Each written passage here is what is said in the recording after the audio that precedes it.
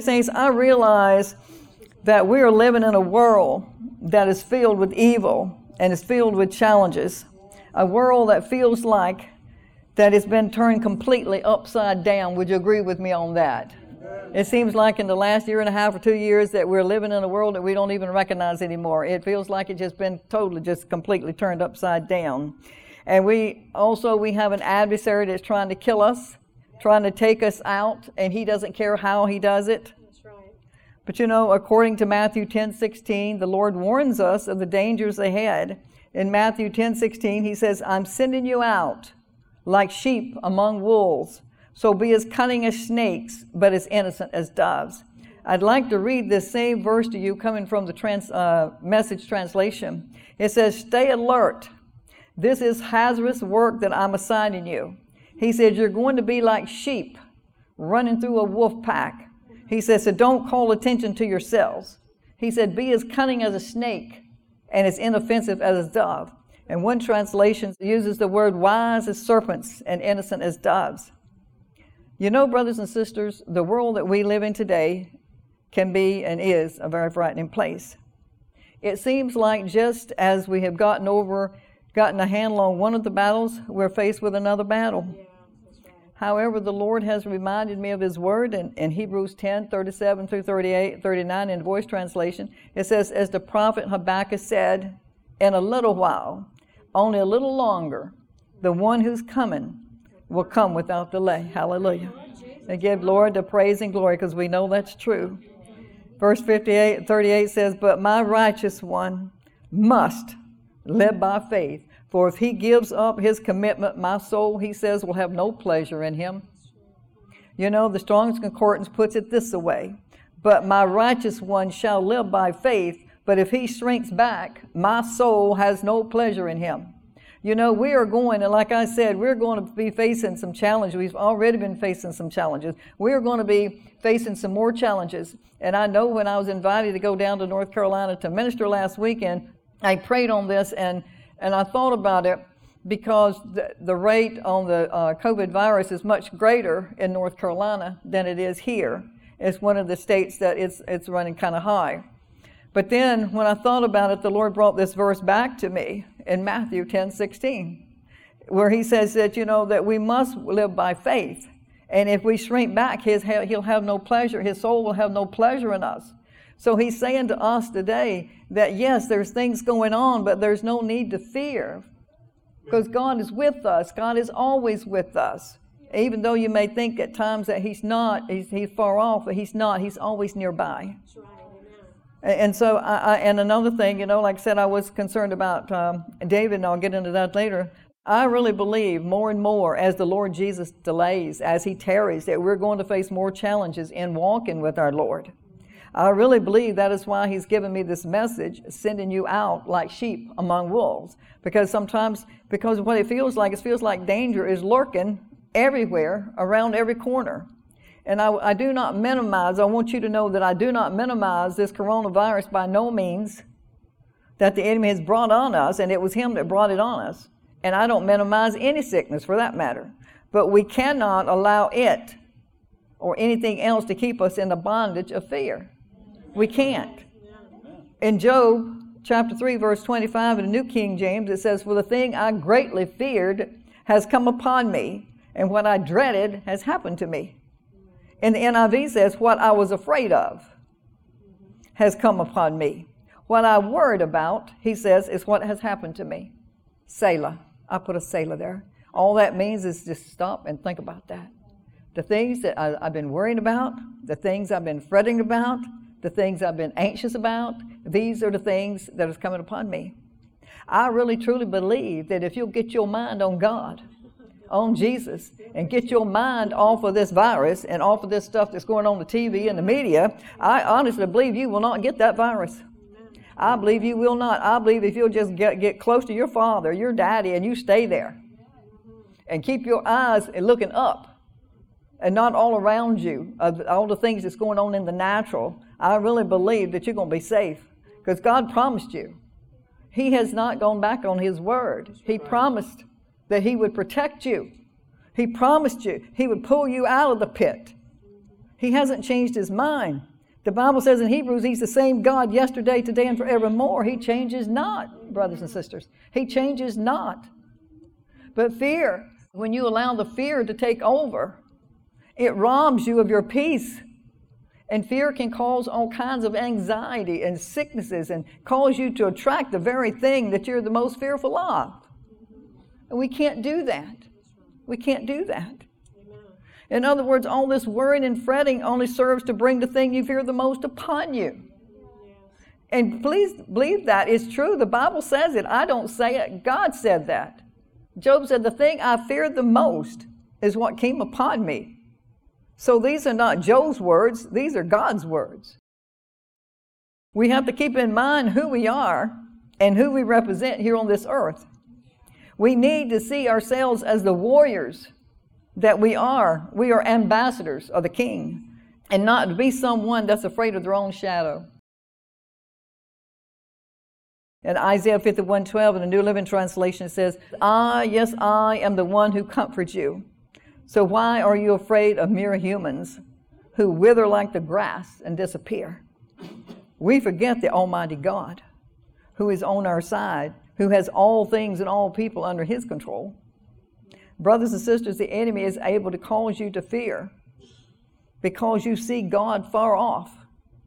Jeremiah 23:23 says, am I a God nearby? Declares the Lord. Am I not a God far away? He said, I'm a God that's far away. I'm a God that's nearby. I'm everywhere. I'm here all the time. Amen. Praise God. We see God as far off while we see the devil, our adversary, with our eyes. And we can hear with our own ears his threatening words. You know, all this stuff, as I just mentioned before, all this stuff you hear on the news and the media every day that keeps you in constant fear. According to John 10:4, it says, when he brought out all his own sheep, and he refers to us as his sheep, he says he goes on ahead of them. His sheep follow him because they know his voice. We follow him. And NIV says in verse 5, says they will never follow a stranger. He said, in fact, they will run away from him because they don't recognize a stranger's voice. But we have been guilty, and I'm guilty too. We all are from time to time, maybe some more than others, but sometimes we are guilty of listening to that wrong voice. But Jesus says, my sheep know my voice, and they'll follow my voice, and they won't follow the voice of a stranger. And we need to focus on that. I pray that the words I speak tonight would turn your ears away from the enemy and back toward God because of his greatness, and know that he loves you and that he will gather you to him like a hen gathers her chicks, according to Luke 13:34. This is what he said. God is saying that he will help you if you'll let him. In Isaiah 41:13 in NIV says, I am the Lord your God. He says, I take hold of your right hand. He says, I will help you. Hallelujah. Yes. He will help you. I'd like to share with you tonight my testimony about David's miracle. But first, I'd like to give a few of the details leading up to the miracle. Most of you are aware that David's been experiencing a lot of different things over the last 6 months, 5 or 6 months. It's really been a battle. As a matter of fact, David has been living for the last 6 months up until the last 2 weeks with atrial fibrillation known as AFib since April. The enemy attacked him while we were preparing for our tent revival back in April. After several attempts to get David's heart back into rhythm, the doctors felt that they were left with only one choice, and that was to perform an ablation on him. It is a condition which causes an irregular and often rapid heartbeat and can lead to stroke and heart failure. It's also called arrhythmia, which is caused by changes to the heart's electrical impulses. And I'm telling you this tonight so that you'll have a better understanding of the situation. The day of the 17th, the day of the surgery, I took David to the hospital, the heart hospital over in Norfolk, and he checked in there at 5:30 a.m. And so I took him in, like I said, we checked in there at 5:30 a.m. in the morning, so we sat there for about a half an hour waiting to be checked in again, and finally someone came and got him about 6 o'clock, and I think his name was Joshua. He said, I like that, come think of it, Joshua. Joshua, he comes and gets him, introduces himself, and says he's going to take him up to get him prepped for his surgery. And he took me with him to the second floor. And we both sat down in the room, and then within 5 minutes, I guess, he came and got David again and left me sitting there. And I think he said I think this operation, they said, used to take about 7 or 8 hours. Now it takes about 2 hours. And so I don't know. I think he must have gone in about 8, somewhere around in there. I really lost track of time. But they took him in to surgery, and then about 11 o'clock, somebody came and got me, and they took me into where David was, and David was in his room in there, and he was laying there kind of half in, half out. and I went over and talked to him, and about that time the doctor came in, and he didn't have a good look on his face at all, and he said that he wasn't pleased, that they'd gone in and to do the heart surgery, but when they went in, they found things that they had not expected to find there that didn't show up. They didn't know until after they got inside, but they worked on that. And he said, we worked hard. He said, we think we got it most, all of it. But his blood pressure dropped in the surgery, and it dropped in his heart rate, and it still was very low.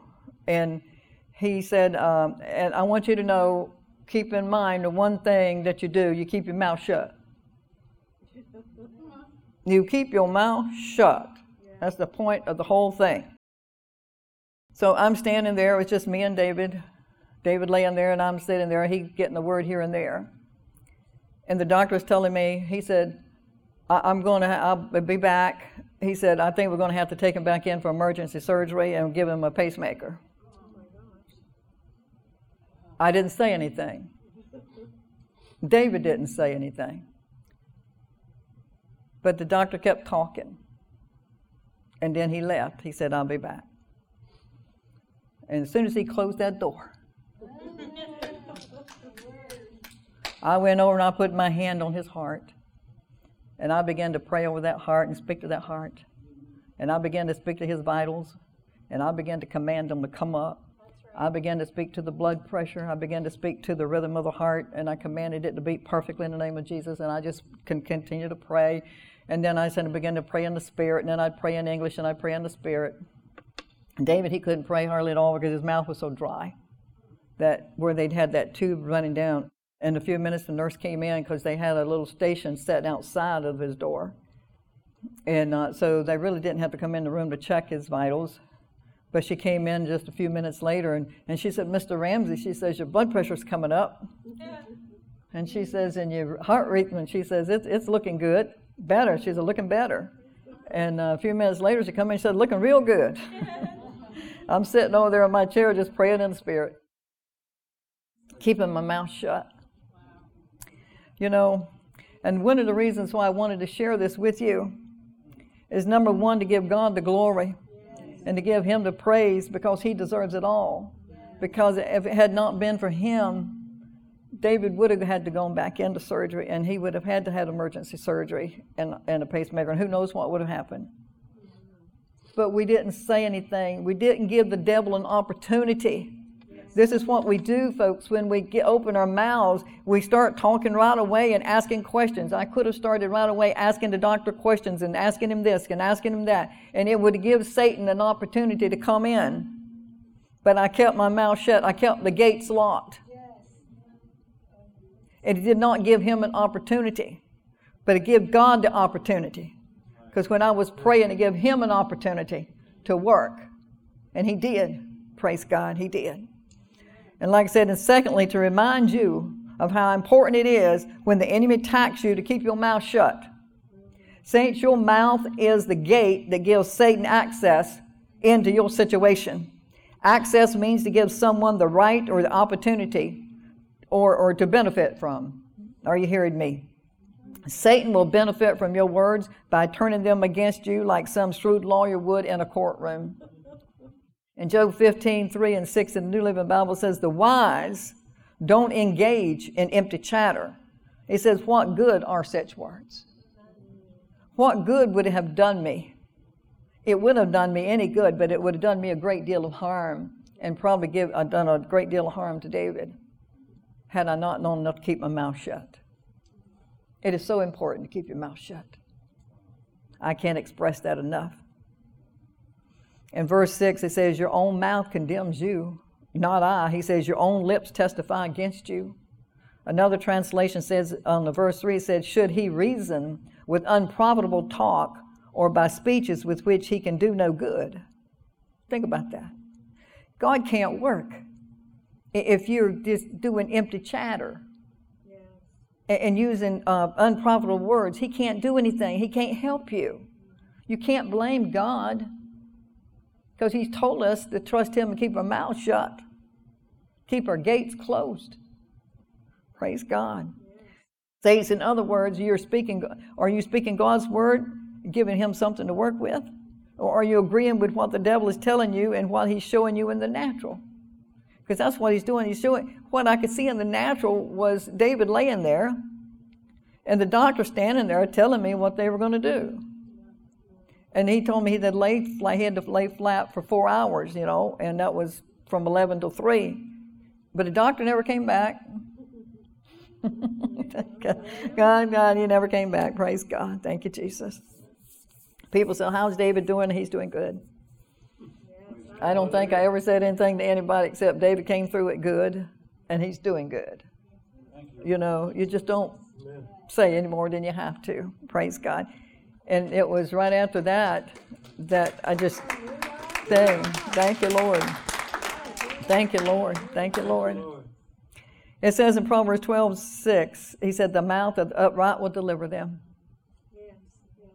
Your words, in other words, your words will deliver you.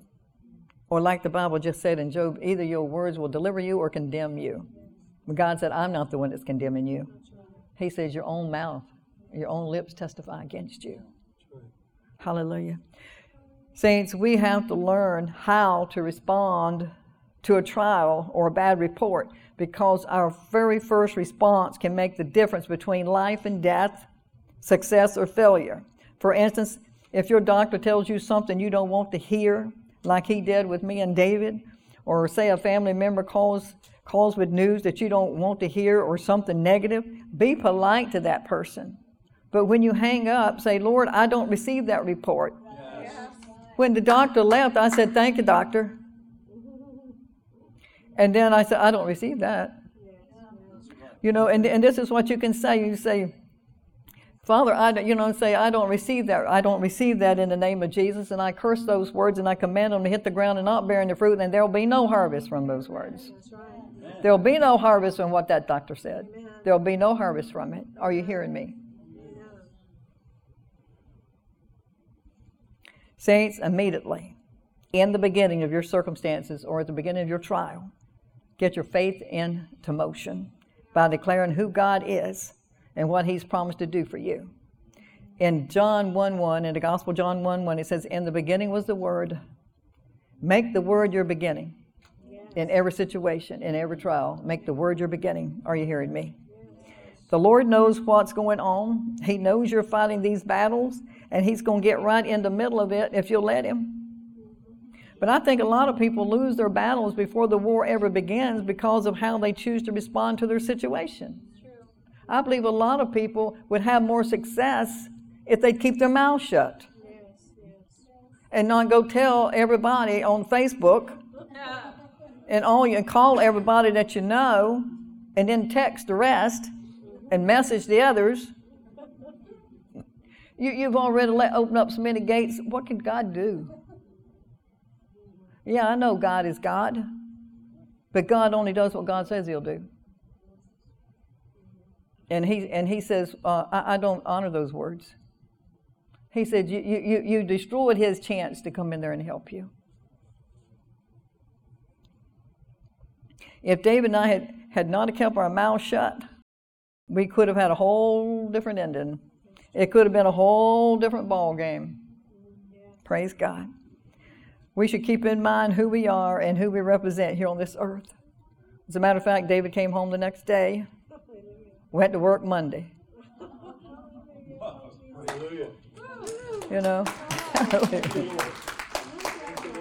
I told somebody, they said something about David. I said, well, he went to work Monday.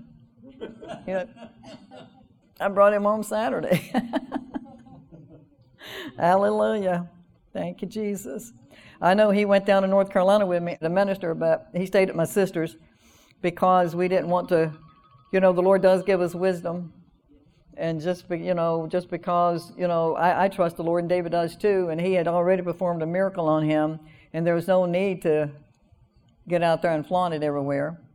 And so he stayed at my sister's, even though we had an outdoor service, and I didn't get near anyone. I prayed, people were in cars, and we prayed over everybody, but I delivered the message in spite of the wind and whatever, and we went anyway. The point is, I went, and I spoke the word as God's given it to me to speak to them, and like I said, David, he got to go even though he didn't get to actually go to the service. There's no sense in, he had just gotten out of the hospital, didn't want to expose him to anything. And that's what I had to pray about, because I didn't want to go down and be exposed to something that would bring it back to him, But the Lord wanted me to go, I went, We Christians are God's ambassadors in that we've been approved by God to be entrusted with the gospel. So we speak not to please man, but to please God who tests our hearts, according to 1 Thessalonians 2:4. I strive to teach and preach as the Holy Spirit leads me, and not to please man. Sometimes I know I step on toes, but we're pastors and ministers. We're not called to preach what you want to hear. We're called to preach what God wants you to hear. And if we ever get to the point to where we are just out there preaching what you want to hear, then we probably need to sit down. Because it's not going to minister to you at all. It might make you feel good for a few minutes, but it's not going to help you when you come into a trial and a situation that you're going to need a word. That feel good feeling is not going to help you. Hallelujah. Brothers and sisters, we represent another kingdom, according to John 18:36, and it is our responsibility to reflect the official position of heaven, and that is to walk and act on our authority. There may come a time when you're faced with a life or death situation. I don't know if that was a life or death or not. I don't know. I didn't want to find out. I don't think you do either. Think of it like the 4 lepers in 2 Kings 7:3. They had a decision to make, and it was a life and death decision they had to make. There was a famine going on, and they had to decide if they wanted to stay where they were and for sure die or take a chance. They took a chance. In verse 3, it says, they said, why should we sit here waiting to die? They said, we will starve if we stay here, but with the famine in the city, we will starve if we go back there. So at twilight, he said, the lepers set out for the camp of the Arameans, but when they came to the edge of the camp, there was no one there. I just love it. I love it. I'm sure, saints, that they were afraid. I know they were afraid. But fear will always create unbelief. But God didn't give us a spirit of fear. That's right. On the contrary, in 2 Timothy 1, in the Easy Read translation, it says, the spirit God gave us does not make us afraid. His spirit is a source of power and love and self-control. Hallelujah. He didn't tell us we wouldn't be afraid. He just said, fear not.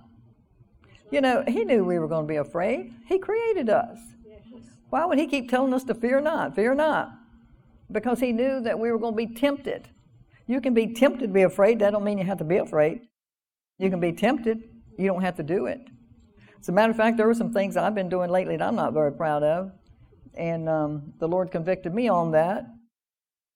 And I said, Lord, how can I overcome this? I have this issue here. How am I going to overcome it? And it's almost like the Lord said, well, just don't put yourself in a position to be tempted. Okay, I can do that. And so I had already repented I've already repented for everything. And so now I was telling David, I said, I know what I can do now. I've never put myself in that position again to be tempted. And tempted to open my mouth, really, to say something I shouldn't. You want to be careful what you say. Sometimes you think you're saying something and there's no harm in it. But sometimes we can say things and there's a great deal of harm in it. Yes. You can be harming another person, not even know it. The Bible says, don't let any words of corruption come out of your mouth. And I think it's in Ephesians 4:29. Let no words of corruption come from your lips, but only those that are good to edifying, that they shall minister grace to the hearer. You know, so just be careful when you're talking about anybody, especially another pastor, or even your brother or sister or whatever. Be careful. Unless, as somebody says, unless you've walked a mile in their shoes, you don't know what God said to them. You don't know who's talking to him. And you're not judge and jury. There is a big difference between judging doctrine and judging a person. You can judge the doctrine, but you can't judge the person. Hallelujah. I don't know. God threw that in there. Hallelujah. Maybe somebody needs it besides me. I really don't mind confessing when I mess up. You know, but I am so thankful that God loves me so much that he'll send someone across my path, even in a roundabout way, to minister and let me know the correct thing to do. And that, you know, that even though I've been forgiven and everything, now he's telling me how I can get it right and not do it again. You know, and that comes by listening to the Word and reading the Word. The more you read the Word, the more you listen to the Word, you say, should have been doing that. Anyway, it says in verse 7, it says, so it says the Syrians arose and fled into twilight and left their tents, their horses, their donkeys, even the camp as it was, and fled for the lives. I really like that. What I really like the fact that when they got there was nobody there. I like the fact that God made it sound like an army, but there was nobody there. And how many times has God done that to us, you know? When the enemy is doing something, you know, God will make changes. And when the lepers got to the edge, it says in the camp, they realized it was empty, so they went in and they ate and they drank and they carried away all the silver and the gold. Praise God. In other words, they overcame. It didn't say they weren't afraid. They just overcame in spite of it. The Word just tells us they had a decision to make, and they made it. And when they took the first step of faith, just like when the doctor left the room that morning, David and I took that step of faith and gave it to the Lord. And like the leopards, then God stepped in and helped them fight their battle. Hallelujah. The battlefield is always going to be in your mind, saints. It is in your mind that the devil tries to deceive you. I'd like to get close to closing here with this. I believe it's a good example of how Satan tries to deceive us. And some of you may have heard this before, but I've been told that when an elephant is born, that they tie him to a small stake so he won't wander off. So while he is still small and not very strong, he is conditioned to think he can't get loose. He tries to get loose, however, he's not strong enough as a baby to pull loose. But the elephant continues to grow and will weigh a tons. But he still won't try to break loose from the stake, even though now at his weight he can pull down the whole tent. He won't even try because he's been conditioned since birth to think he can't. My point, saints, is like the elephant. We've been conditioned a whole life to think that, lifetime to think because of certain things that we can't do something. But just because you've been conditioned to think a certain way doesn't mean you can't change. That's right. The devil's always filling our minds with lies to keep us down, to get us to a point where we won't even try anymore. Yeah. In the past, maybe you couldn't do that, but you're not in the past anymore. Now, if you've been born again, you have the Holy Spirit to help you. You know, I can recall times when God would say to me, you mighty woman of God, go do this. I felt like Gideon in the wine press. Who, me? And of course, and I think, well, he doesn't know who he's talking to. But of course, he knew he was talking to, he created me. And he created you, and he knows full well what you can do and what you can't do. So when God tells you can do something, you can do it. But brothers and sisters, I think sometimes we all have difficulty recognizing who we are and the power and authority that we've been given. It feels like sometimes, that life is like a whirlwind. Things just keep moving faster and faster, coming at us from all angles, making you feel like an emotional turkey sometimes. Like you lost control. But they say in a storm that a turkey reacts by running under the barn with the wings over its head. Where in contrast, an eagle, when it senses a storm coming, it spreads its wings and allows the wind to carry it higher. I don't know about you, but I want to be an eagle, even though sometimes I feel like a turkey. Some days I feel like a turkey tonight, but I'm up here, and I'm going to soar as long as I can stand here. I'm convinced storms are coming, but I believe if we'll let Him, that God will use those storms to help us to soar higher in our relationships with Him. I encourage you to spread your wings of faith and to keep your focus on Jesus. Let Jesus quiet the storms in your life, like He did with His disciples in Matthew 8:25 when they encountered a storm. Let me finish with this. Don't get angry with your circumstances. Rise up and speak to your mountains. Speak to those storms and watch God perform His word. He says He will in Jeremiah 1:12. He says He's active and He's alert to perform His word. Choose your words carefully, brothers and sisters. Guard your words and choose life. Know that what you choose is what you're going to have. When I say choose your words carefully, like your life depends upon it. In some circumstances, your life is going to depend upon your choice. In Deuteronomy 30:19, an easy read Bible, it says, "Today I'm giving you a choice of two ways. And I ask heaven and earth to be witnesses of your choice." He says you can choose life or death. He says the first choice will bring a blessing. The other choice will bring a curse. So choose life that you and your children may live. And remember in Proverbs 18:21 in the God Word translation, that the tongue has the power of life and death, and those who love to talk will have to eat their own words. Praise God, I've been eating mine for a while. Go on a diet. Your choice, brothers and sisters, will determine your future. Guard your heart. This is a new day, brothers and sisters. It's a new beginning. God is doing a new thing. He's equipping us through His word. Run your race, as Timothy said. I have finished the race, and I have remained faithful. And never forget for 1 second that you are a new creature in Christ Jesus. You are Jesus. You are a warrior of the Most High God. And there's no need for you to be like a turkey and run on the barn with your wings over your head. But it's okay sometimes. If we didn't do that sometimes, we think we're not human. But we are.